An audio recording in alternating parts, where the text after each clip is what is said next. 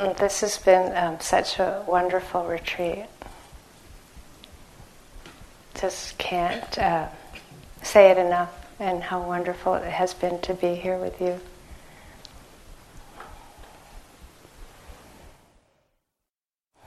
And there's a kind of symmetry to the beginning and end of a retreat in terms of the Buddha's teaching on generosity. So I don't expect you all to remember the first night's talk, but the Buddha described generosity as like the foundation of the spiritual home of our, we make ourselves into a spiritual home, and so the generosity being the foundation, it's so important.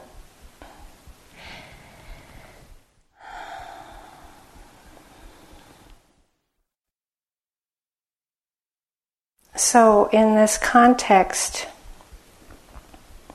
I just wanted to add a little bit in about the tradition of dana, and that it's helpful to kind of hear not only that it is a tradition, but what the tradition is. So, for almost 2,600 years, the teachings have not been have been given or offered generosity, right? Offered freely, and basically, it's important to take that in on a deep level, like that every monk, every nun, every lay person for 2,600 years, anyone teaching has never charged. And so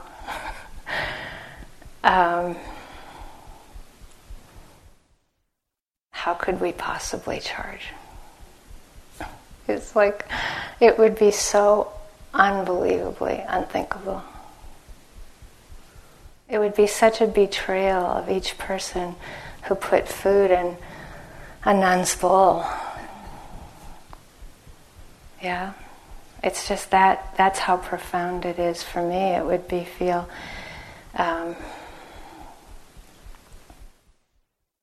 it's just unthinkable.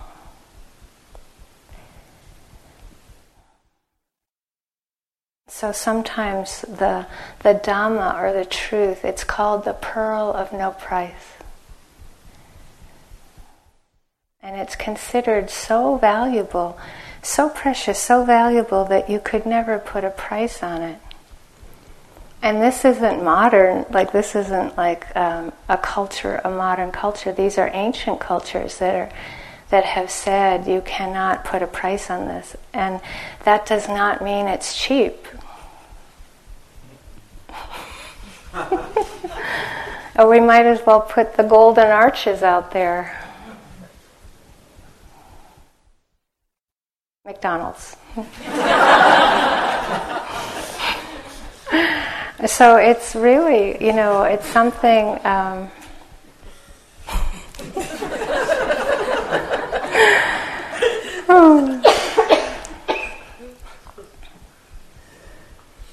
How I like to say it is just in one more sentence, but I mean it very deeply. It's better not to find the Dhamma than to sell it. I think it's much better not to find it than to sell it, because it just makes it into another commodity.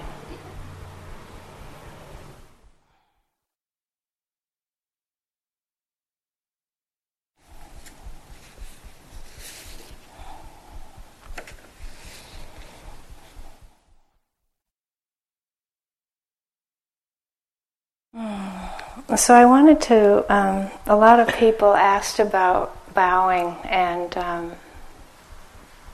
each of these vignettes that I'm offering are really something that we could talk for hours about, but because I'm talking about generosity right now, you can think of bowing as an offering. It's an offering. A full bow is meant to be a full offering of your body and mind. It's very beautiful. It's like the whole offering of your body and mind. Anjali is the word for the bow that you put your hands together at your heart center, and you don't even have to move. You just go like this. It's a greeting. It's a gesture of reverence or awe.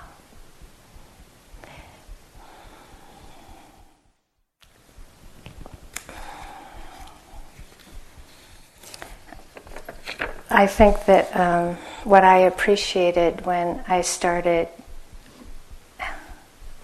being around the meditation masters, that there was more bowing happening. No one ever told me I should bow. Nobody asked me to bow. It was never a requirement to get offered the teachings to bow. So for me, initially, when I would bow, I love flowers so much, I would bow to the flowers. And it was so easy. I didn't grow up with a Buddha statue, and so for me that wasn't, it didn't really make so much sense for me. But when I started having more powerful practice, there were times when I would just bow. I would put my forehead on the earth. It would feel like so natural. It would just be to thank the earth that profound, and so it became easy for me to make that full offering of body and mind. And then the years I've spent in Asia, I think that I've come to understand the bowing in a more traditional form, which is traditionally you make 3 bows to the Buddha, Dhamma, Sangha. But again, it's really meant to be something that you understand about the Buddha. In most Buddhist countries, the bow to the Buddha is to an actual historical human being. For a lot of people that don't have that sense of reverence, it's bowing to being awake. And again, this could be a whole talk just on that, but the bowing to the Dhamma is bowing to the truth. That pearl of no price. And the third, bowing to the Sangha, it can be the community of monks and nuns, it can be to everyone practicing together, it can be to all beings everywhere. So, again, I found that over the years, and honestly, there were times when I would bow and it would really help my back, And I'd be like, wow, this is great, I just, so there's so many levels to it that you can appreciate that you don't have to feel like guilty about. It's like, gosh, that's such a good tradition.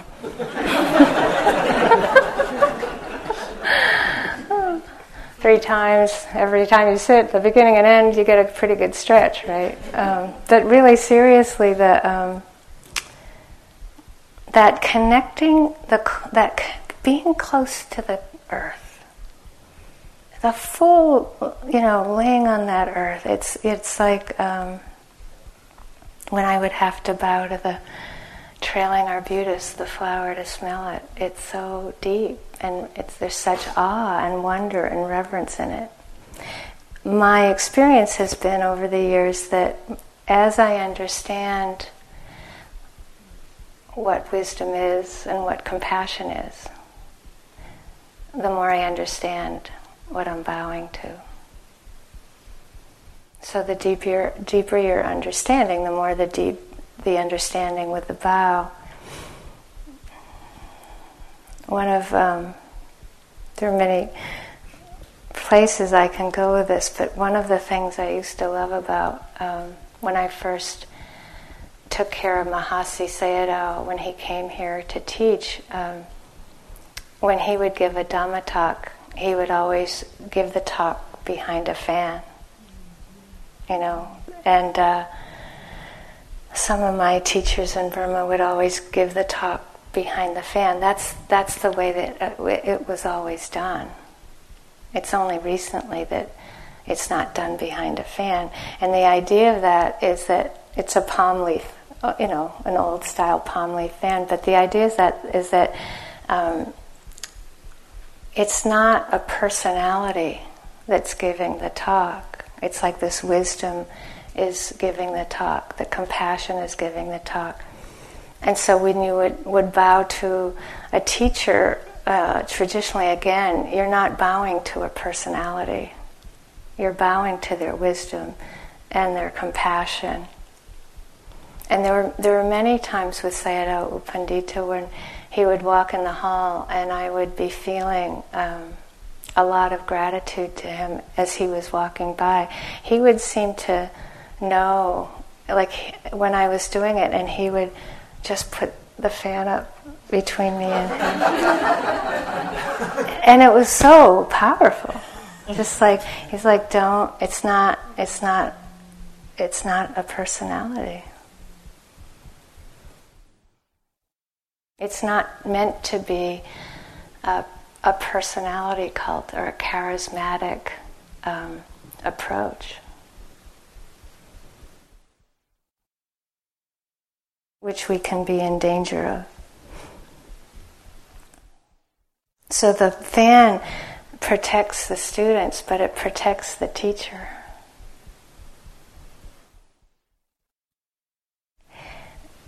One of the things I appreciated about years in Burma was to see that what is different often culturally is that I would always have the sense in the village where we have all these years at the monastery that it was just like the Buddha came by yesterday.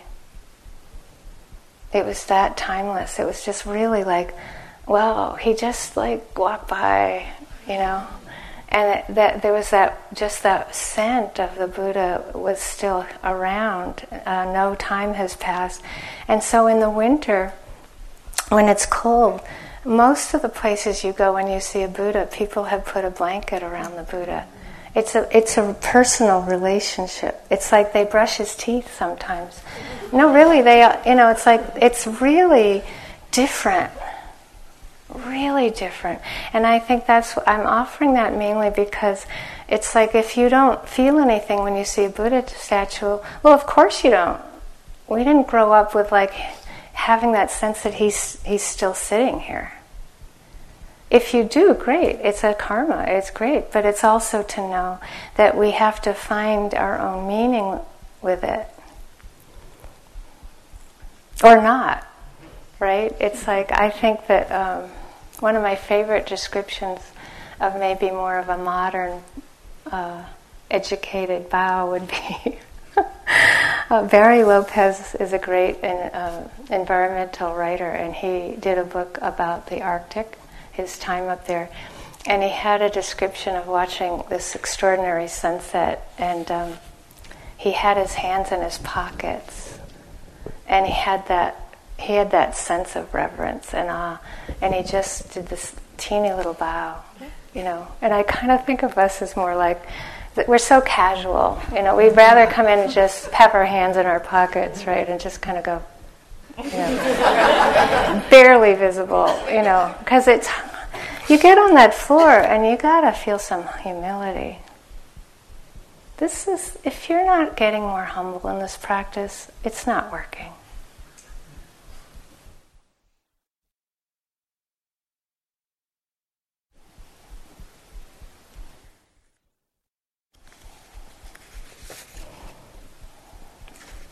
I like to remind us all that the word in English, goodbye, used to mean God be with you. But we must have gotten in such a hurry We just kind of lost the meaning, right? But that's so tragic. What if we did say that in our own way? It doesn't have to be the word God, but just that sense of just that would have been a casual way of speaking to each other when we said goodbye. What is lost in that? That reverence, that awe, that wonder, that mystery.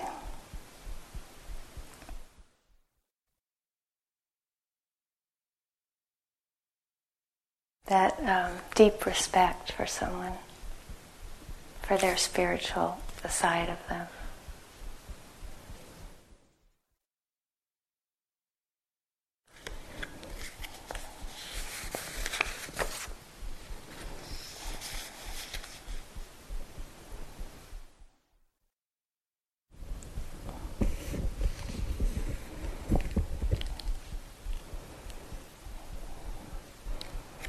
There's a teacher named Sun Roshi who was born 1907 and died in 1984. And he said, all beings are flowers blossoming in the universe.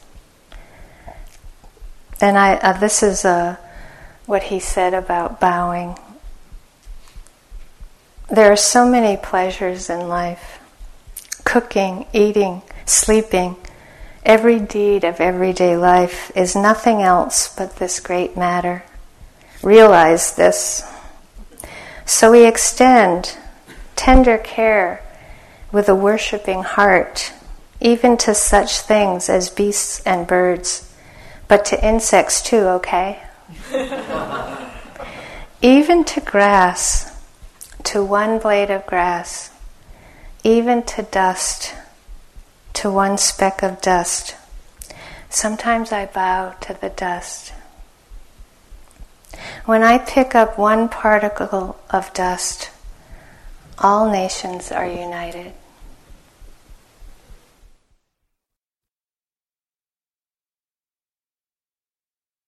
All that in one bow. What understanding!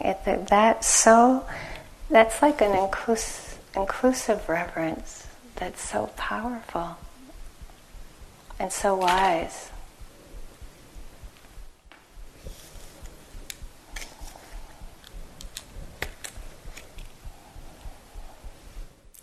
This is from Maria Montessori, the great educator from Italy.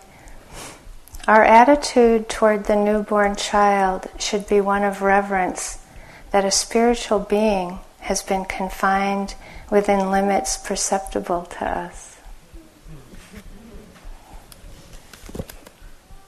So that is the question when we have that Anjali, that moment of hello, goodbye, but it's that sense of deep respect for this heart, the spiritual heart that we all have.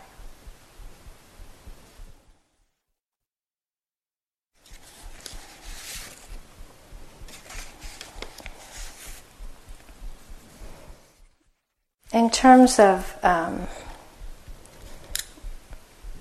the way that Sun Roshi describes bowing and just that realizing, cooking, eating, that just that sense of how we go through life, washing dishes, brushing our teeth, working, all the activities of the day, I really treat them now with the practice of Sukhi Atanam Pariharantu. I say it a lot as I do dishes or brush teeth or anything I'm doing. It's like understanding that Sukhi Atanam Pariharantu, that phrase means really experiencing the goodness of taking care of yourself. Receiving the goodness of taking care of yourself, but taking care of others. It's like, it's such an antidote for our world these days.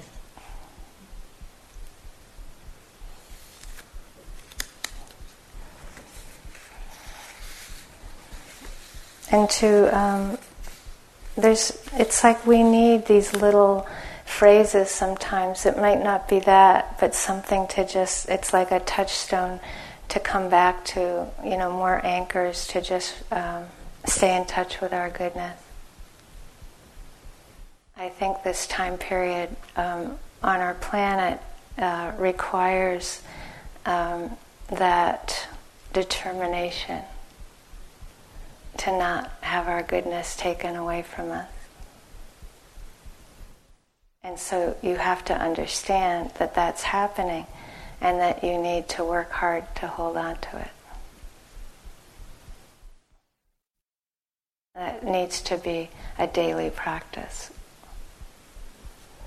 And the word appamada, carefulness is part of that to remember that if you just slow down a little bit somewhere once in a while and just stop, monk, stop, but just stop the busyness, stop and have some carefulness with something, that leads to receiving life and gratitude and reverence.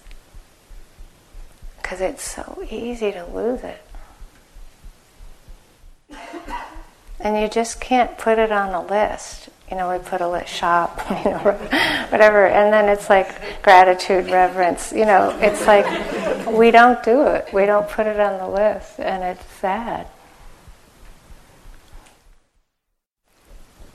So I'd like to stop for a bit, and then we're going to do a duet.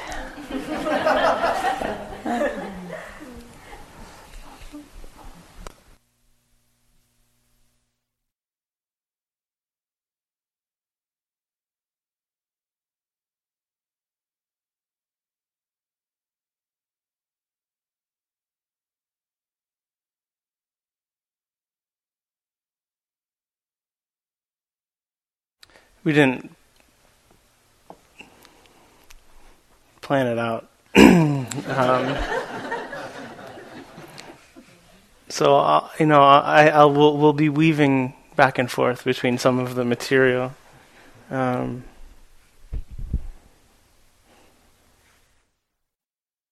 think so many of us leave retreat with this kind of dual aspect of us, a sense of our capacity at times to touch into this gratitude, the sense of connection, appreciation of our own goodness, of the goodness of others, even if it's fleeting at times. And, have wonders and worries and plans about how do we integrate it, for ourselves, for the world, and I do want to continue to highlight the piece around this tradition. What is our capacity and responsibility around that?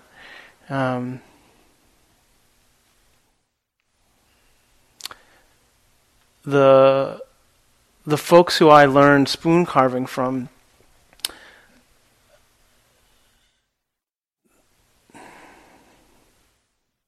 that lineage actually also starts, one part of it in India, where a man named Richard Gregg went to study under Mahatma Gandhi, and was kind of one of the first Westerners to really kind of tune in and get the value of Gandhi's message, and to try to be a vehicle for that back in the West, and to propagate these notions of nonviolence on a big scale.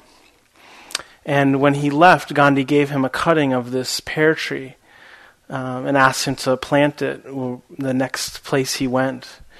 And where he landed was in northern Maine at the farm of Helen and Scott Nearing, who were some of the first really kind of back to the land pioneers in this country, who had spent many years, Helen studying with Krishnamurti and really working on a lot of inner powerful work, and Scott as a communist organizer and professor who ended up getting kicked out and banished from the institutions. And so they started this kind of process of relearning how to tend to land and how to create organic produce, but it's not just produce, right? It's like a way of life and a ethic around work and ownership and exploration and fairness and spiritual integrity that essentially all the organic, sustainable, all these local farmers markets that you have now in this country are totally dependent on the fact that these people did this and propagated these notions. And this tree grew there, and at some point, my spoon carving teacher was very close with Helen Nearing and was up there helping, and he met a man there named Bill Copperthwaite, who was part of that same circle and had this ethics of, inspired by Gandhi also, to when Gandhi was teaching people to produce their own salt, to weave their own fabric as empowerment and independence from colonial forces. That he took this aspect and had brought his element to it and his lineage of how that anybody could carve a wooden spoon. Anybody could carve a wooden bowl, and that it was a very powerful act of dignity and resistance to consumerism and not just resistance, but actually of coming back into a sense of capacity with our own hearts and minds and bodies. And the beauty of that and the inspiration of that for how many of us have lost that sense of ability to create something. And so from that tree, he carved a spoon and gave that spoon to my spoon carving teacher and taught him how to carve his own spoon. And the only rules he gave him afterwards were two. That now that he had this skill, that he makes sure that if he ever carves another spoon, that he either use it or give it away, but that he never sell a spoon that he created. And that ethic was passed down to me as part of the lineage. And it's amazing what a powerful commitment that has been actually for me, right? This because of the ways we're conditioned and trained in this world, this sense of, you learn a new skill and you can make something beautiful, and then where do we feel value in that? And how is our sense of that value reflected in our relationships with other people? And so much of the way that it's reflected in this culture is through money, right? That's how we identify and honor value. And to take this action outside of those relations, right? To understand that it's like when I'm making something that I know I won't sell it, and that I don't own it. And that it's beyond that relationship, that I have a certain amount of responsibility and vision for this thing in this moment. But mostly what I end up making are baby spoons, for friends who are having kids. And so there's just this just such a beautiful process of knowing that this child will be born. And working on this spoon and knowing where the wood is from, right? That it's from this yard, or it's from when I was in Massachusetts or Vermont or California or wherever, and knowing the lineage of the spoon, knowing the lineage of the creation of it. And thinking about this child's life and our hopes, of course, our dreams, our concerns, our fears, and putting that into it. And then to give it away, to give it freely, without any expectation of use or of outcome. It's so powerful. It's so beautiful. It's such a relief. It's like the value in my own heart for that is, it would feel like such a diminishment to myself to try to sell it. There was a time even where I'm involved also in a traditional Hawaiian form of weaving of a lauhala. It's a kind of like almost like a palm. And so they were, part of that community is doing auction and, trying to raise money for the next year's thing. And so you could offer something for the auction, and so I had just made this little bowl, and you had to fill out like, well, what's this price, what's the value of it, And it was like this hour of sweating and the stress of I have no idea, do I measure it in terms of wage per, how many hours I put into it? It's no one could afford this bowl, right? If it really, never mind all the hopes and dreams that were in it, and I just realized God, what a dukkha that was. And really, I would just really try never to do that again, because it was so painful. And that there is something really,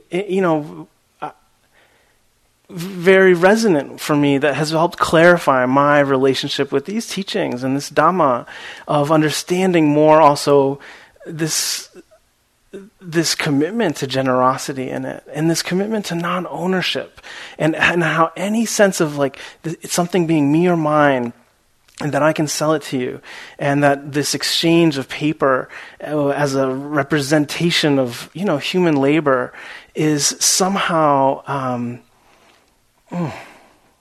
has anything to do with this, and that there's any way for that to not be a diminishment of each of whatever relationship that's in. And just to understand the truth should be free. The truth is free. And to deny that internally or in a relationship is toxic. And so there's a part of it that's honoring the tradition, to really get that, we do hope that this was of value to you, right? That there were things that you learned here that are going to help you in your process of being a better person and making a better world in whatever way that manifests. And then we hope you share that, it's the goodness of that, whatever teachings, whatever feels meaningful to you in whatever sort of skillful way it might be. Of course, it's anything, it's not ours, its natural way is to flow. And that to really take, that not only is it a betrayal of the tradition and the lineage to start selling it, and not only is it definitely a curse you're putting on yourself,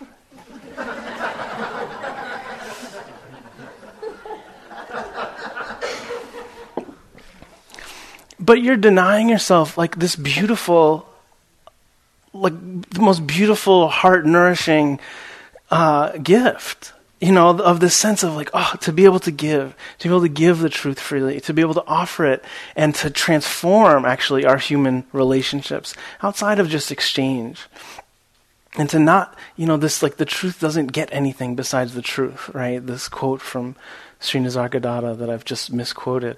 It's to have faith in that and the goodness of that, and what a relief it is, Try to find it somewhere. And it is why it's so powerful, partly, to keep our relationship with our own lineage and our tradition, and to go to Burma every year, as difficult as that continues to be in different ways, and the sense of really getting that none of this would exist. None of us would have this if it hadn't been freely given to us, right? And people hadn't been freely offering all this time, and to support it, and for a culture and a people to take responsibility for that, and how important that is.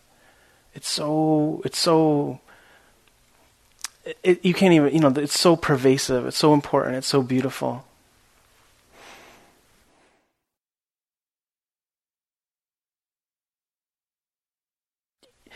Especially in a place where, for so long the government wasn't functional in terms of any infrastructure or schools or hospitals or roads, and it was like the monasteries and nunneries and many villages that were doing all of that. We're providing education, we're providing schools, we're providing hospitals, we're providing employment for people, we're implying, in construction and road building, it's like and that it all came from just freely offered, money, time, effort, vision. So beautiful.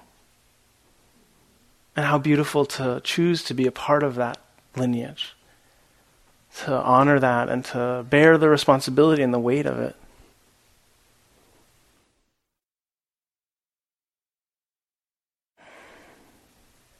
I think so much of Pari's talk, that reminder of just like how much rejoicing there is in giving, and, putting names and, Mr. This and Mrs. This and, just like these names everywhere of like the rejoicing in the shared effort, right? The communal effort. That there's no obfuscating that, because it's recognized, it's important to get. This wasn't just one person's doing. Right, this was a community effort. This place was built. This road was built. This bathroom was raised, by a community, and how important that is for our understanding of how things actually work. Right, this sense of our interdependence, our the necessity we have of one another's goodness to survive.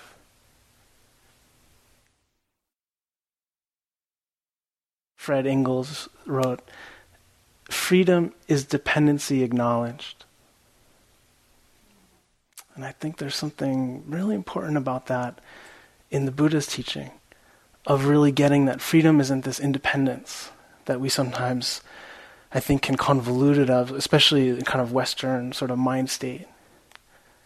That how is that? How can freedom be dependency acknowledged? What does that mean in our day-to-day activities, our day-to-day lives?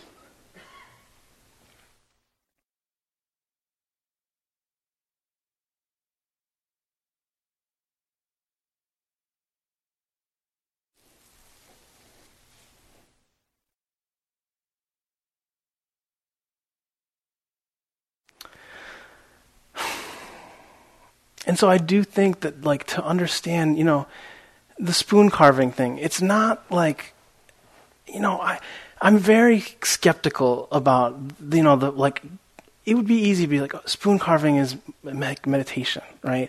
There are metaphors that are helpful, but it's different too, right? It's actually not meditation, you're making something and you need a little bit of like control and vision, and it's not just, you're not just whittling a log away, even making chopsticks, you have to be much more thorough about that. It's not just, it's like it takes, it's a different process, but it's an important process around understanding where does the meditation practice start to relate to our doing, right? And that this is something very important in terms of how we start to enter the world, and what is it about these sort of little miniature actions of activity, and where our sense of responsibility and ownership and stress and control and love and compassion, wisdom, where are these things playing out on this very subtle level in relationship to our doing? And then what is it producing? And what are the boundaries and commitments and containers we make around the product of our activity, whether it's a piece of art or our job, to whatever degree we have control over that, or food, or music, or holding space, or where may we really think about how we're cultivating our own goodness and cultivating the sense of connection and honoring this lineage, not just in terms of Dhamma and Dhamma institutions, but in the world, right? Of like, that this goodness has a nature of wanting to move outward, right? And that amazingly, it's not diminished by moving outward. That it grows the more we give, right? The more we love, the more we feel love. And how incredible that is. And how compelling that is. And actually how good it feels. The sense of actually, that's like this incredible bonus, right? That actually even feels better to be generous and to be kind and to be, trying to help. And then I think, we are to recognize we are in an important time in this tradition and some of these methods, some of these skills, some of these tools and teachings where there is a dance. This is not Burma, this is not Thailand, Sri Lanka, Laos, right? Cambodia, the sort of nations where this Theravadan lineage has been rooted for so long. There are different dynamics of social relations here that are, of course require some adjustment, but also how do we honor that? How do we explore that together as a community and find ways of deepening our commitment to the lineage and to honoring dana and honoring generosity and honoring the viability of that, and also getting that there may be places where, the dynamics of that may shift, may need to change, but that we're creative about it. We don't just fall back onto the sort of alienating relationships that are so ingrained in how we relate to any commodity, as Michele said. And to get, that people are stretching, and it's like, of course, we, don't get paid for our activities. Even the staff here, even now, they're on payroll in a way that they weren't when Michele started, right? Where it was really volunteer, and maybe you got a little stipend here and there, or not,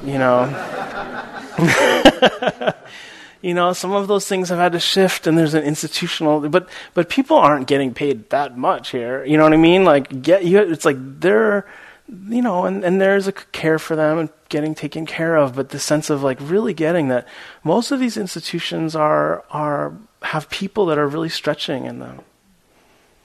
And to be thoughtful about what is your role in supporting the Dhamma in the long run, right?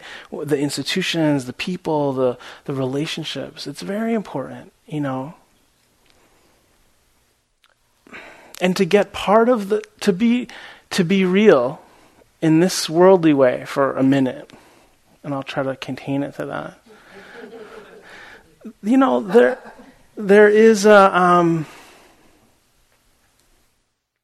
there's a way that in Burma a monastery really has a sense and a dedication to being responsible for their monks and nuns.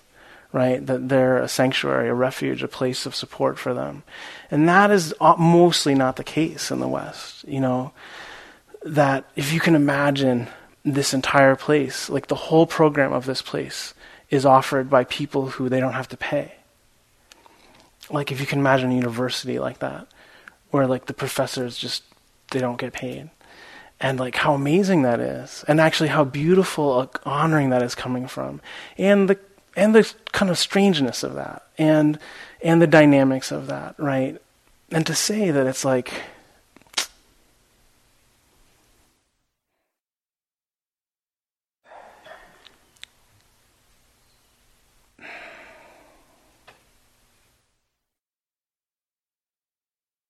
we all have a responsibility to figuring this out, with each other, and how to do that. And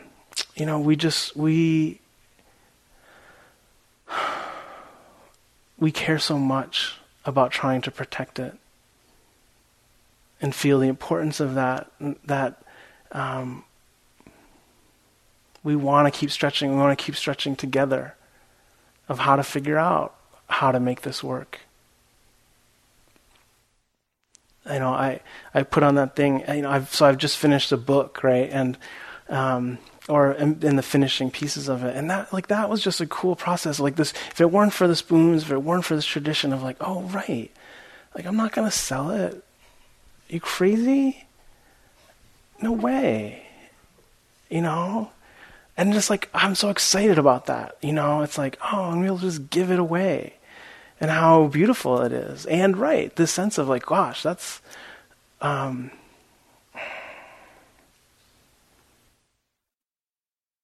we all creating the conditions under which that faith that we have is protected and bolstered and supported, right? That it really is all of our responsibility for that. Not just for us or these teachers, us up here, but like in the long run, right? Wherever you choose to sort of get a sense of what is your responsibility to your local Sangha, right? To the closest center you have to you, to what talks you're listening to online. Like, is there a way that you understand that, like, we have a responsibility as the inheritors of this action to keep producing and committing to the generosity of this lineage and this tradition, so that the golden arches don't go up, you know? There's a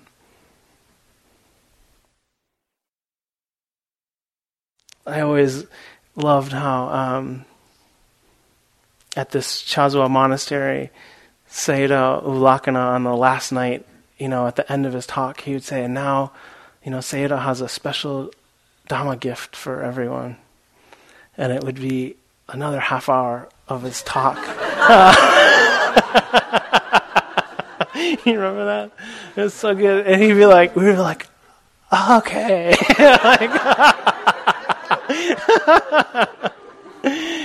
He talked about Nibbana and the progress of insight, and he was just like so enthusiastic, you know. Right, detailed of like Nama Rupa, and it was just like, oh yay, like the Dhamma.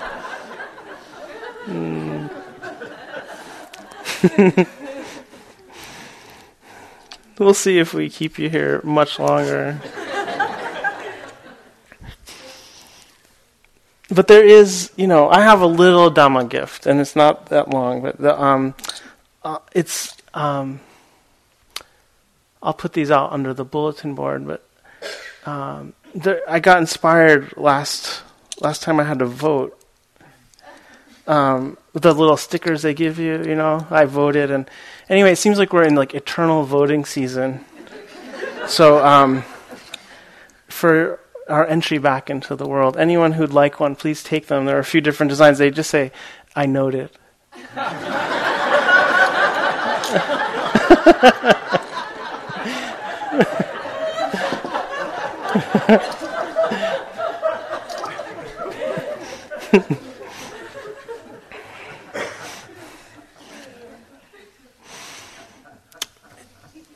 And I just will say, you know, this thing, it's like, it's meant to be happy. It's meant to be light. It's meant to be good. It's not like this sense of like, you know, this like, oh, it's awkward. And the way like Donna talk can feel like, you know, PBS Fun Drive, you know, and it's like, oh God, you know, another fucking, like, oh geez. But, you know, there is something important. And I you know, I grew up in a household where there was a huge poster, much bigger than the Buddha, of Emiliano Zapata. And it just had his intense face, huge, you know, on the wall. And underneath it, it just said, it was a question he asked. He said, what are you doing to defend the conquest to which we give our lives?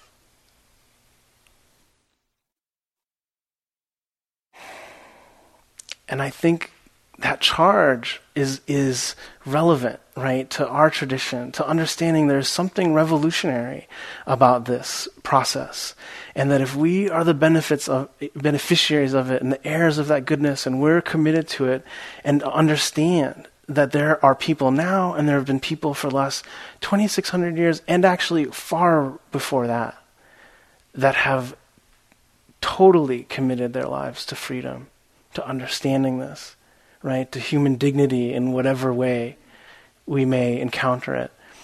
And this sense of what are we willing to do to defend what has been attained, to defend the integrity of it, and to take our part and our share of that inheritance and propel it forward.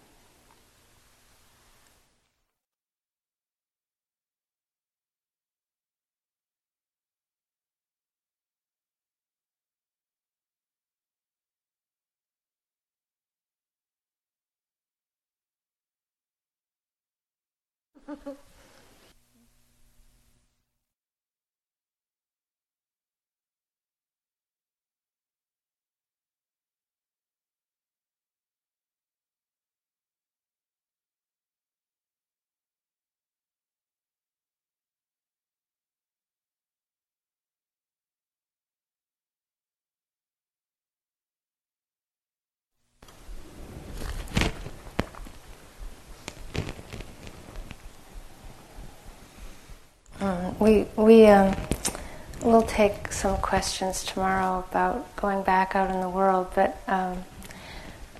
as we said, that there's some vignettes that we felt like it was helpful to offer tonight, and one of them I just wanted to just remind us all that the Buddha said that the proximate cause for the appearance of compassion in this world is being connected with the helplessness and the overwhelm that we feel in the face of suffering. And I think sometimes when we're, about to embark on back in the world, there's that the four worldly conditions that we meet as human beings: joy and sorrow, or pleasure and pain, gain and loss, fame and disrepute, and praise and blame. That these are the things we all share as human beings, and the kind of hard side of those, gain and loss. Yeah, just that one, or praise and blame. We know the ones that we prefer, right, and the ones that are so hard. But that just to remember that most of us are conditioned to think that the feeling of helplessness is bad, or the feeling of overwhelm is bad. And actually, the Buddha taught that it was our ticket to experiencing compassion. That if we don't feel it, we can't get to compassion. So I know, again, when we have to go out in the world, we have to be very careful, and we'll talk about that tomorrow, but just to remember that if you start to feel overwhelmed, that it's a good thing. That you can just wake up with it to say, oh, I actually, this can help me remember to practice compassion. So it can either lead to aversion to pain, right, or fear, or compassion. So it's to know that we transform these, we can transform these difficult experiences we have in the face of pain, and know we can shift it to compassion or the equanimity. Things are as they are. So that's just the one reminder that, of course, it can it can also shift into hopelessness and despair or cynicism. But we're offering you to really pay attention to that place where it starts to go into overwhelm, and know that you actually have a tool. And a tool that needs to be sharpened daily. Or it gets rusty.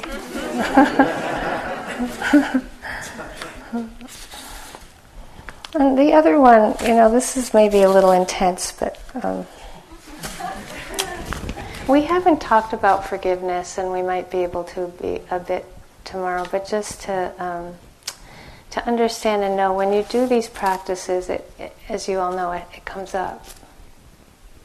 The unresolvable aspects of our lives, and the ways that we see where we feel that sense of regret about something, and that or hurt, we've caused harm, or someone or some being has caused us harm, and we go. It's a very deep process, these retreats, and how purifying that can be.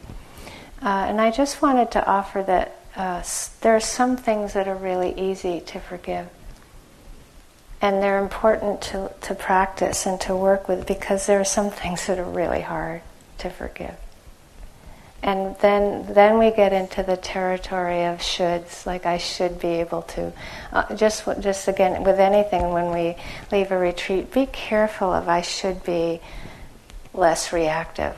Sometimes when we leave a retreat, we're so sensitive, we feel more reactive at first. It's just to be careful of any of those shoulds, and I wanted to offer a story, and it is a bit sobering, but it's one of those, as hard as it gets. Genocide. And I met this man a few years ago where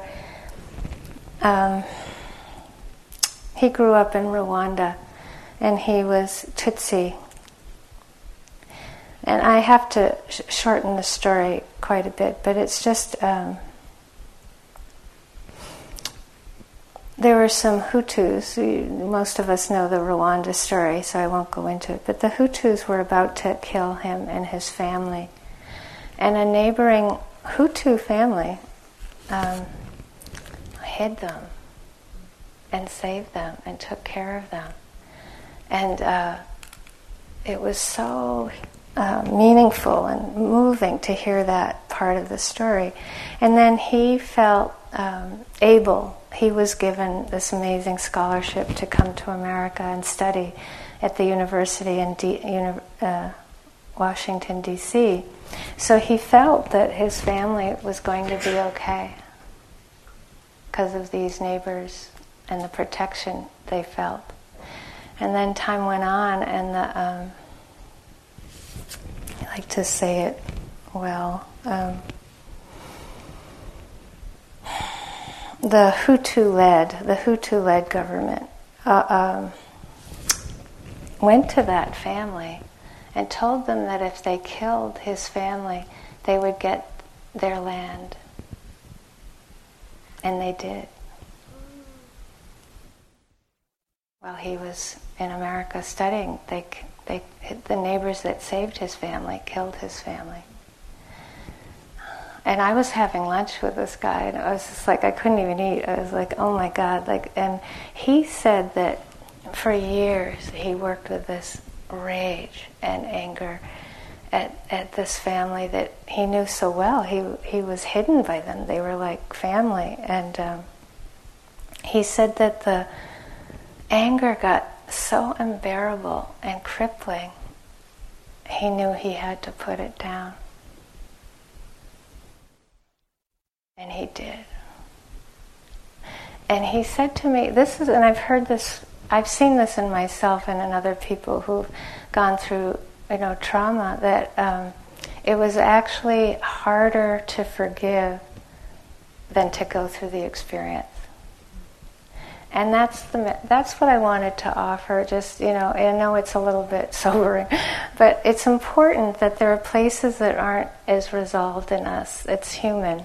And just to know that sometimes it's because it'll feel too hard. And what's hard is that it's harder than the actual original event or events. And to understand that so that you can be careful and pace and not have this sense or should. Or for myself, I saw over years that sometimes I would be able to forgive, but then it would come back and I'd think, oh, I guess I didn't. But actually, and then I would minimize it, but I would see that each time there was a new level of it and more freedom with it, but that it was taking a long time. And that's okay. We tend to have, again, this thing that, if it comes back, it means something, that it wasn't authentic, or that it didn't work. But actually I saw the opposite, that each time it was taking more hold and more hold, but it was like transplanting a plant that it was taking, instead of it taking completely right away, it was taking years to kind of really take hold. And then I would see that it would. And that, to me, that's the ultimate generosity in this world, really, that, we know we can cause anybody who's born human, we make mistakes. And at this last retreat, self-retreat I did, I joked about this in one group, but the signs, miles per hour, like 20 miles per hour. I call them mistakes per hour. And if you're honest, it's like, John Lennon, he said, love is forgiving each other every 5 minutes. Every 5 minutes. And it requires such strength. That's what I'm trying to get across, that it takes such strength, such spiritual strength. And sometimes we can, And just like with everything we're offering, it's like when you can, great. When you can't, great. Both are good practice, and you just see that I don't have the energy, which means I don't have the courage, which means I don't have the interest, which means what? That we rest, that we anchor, that we trust that we're going to build up the energy again so that we can do it. And it isn't personal, just like that fan. And so we carry the teachings forward. What I see as dana is really that when I offer anything, that I'm carrying the tradition, I'm supporting the Dhamma through time.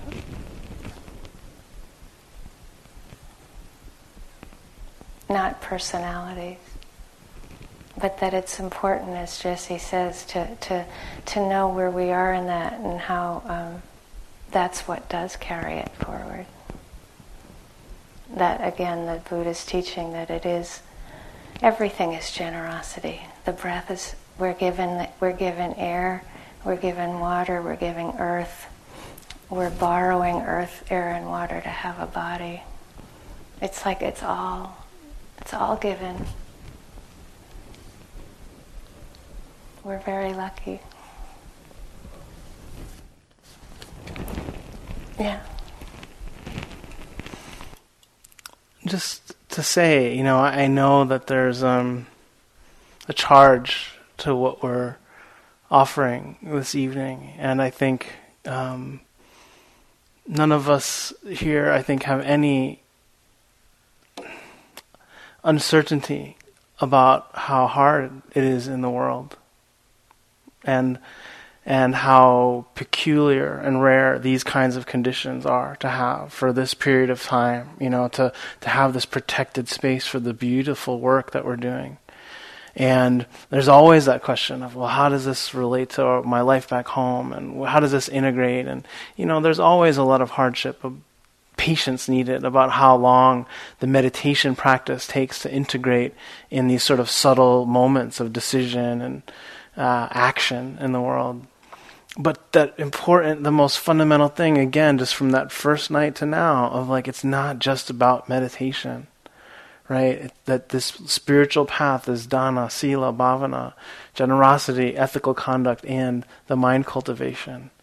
And that from so many of the stories we've told either tonight or in the last week of Angulimala, it's like to really understand that you have to be able to have some anchor to your own goodness and to goodness in the world in order to be able to survive the inundation, to be able to not just succumb to bitterness and total despair and despondency, right? We have to be honest about what we see, be honest about that clarity and the pain of all the dukkha.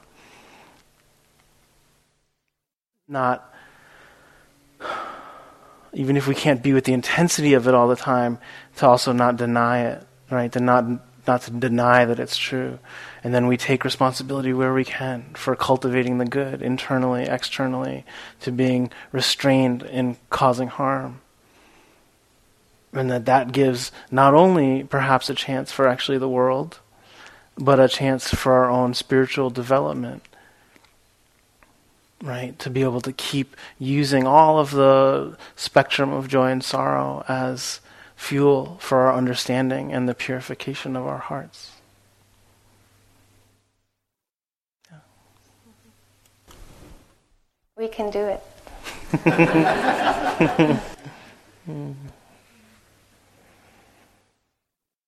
We have some time for walking in the... Should we sit for a minute? Or no? Sure. No. You have the bell. We're going to sit for 10 seconds. It's part of the integration.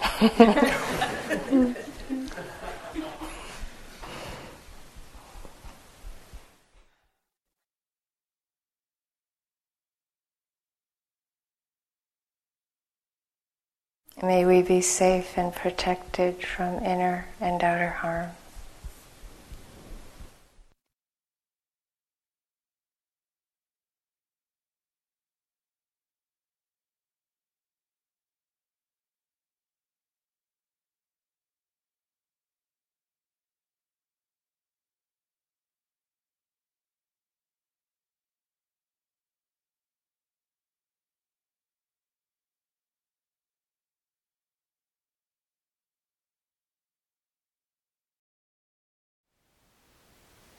Thank you for listening. To learn how you can support the teachers and Dharma Seed, please visit dharmaseed.org/donate.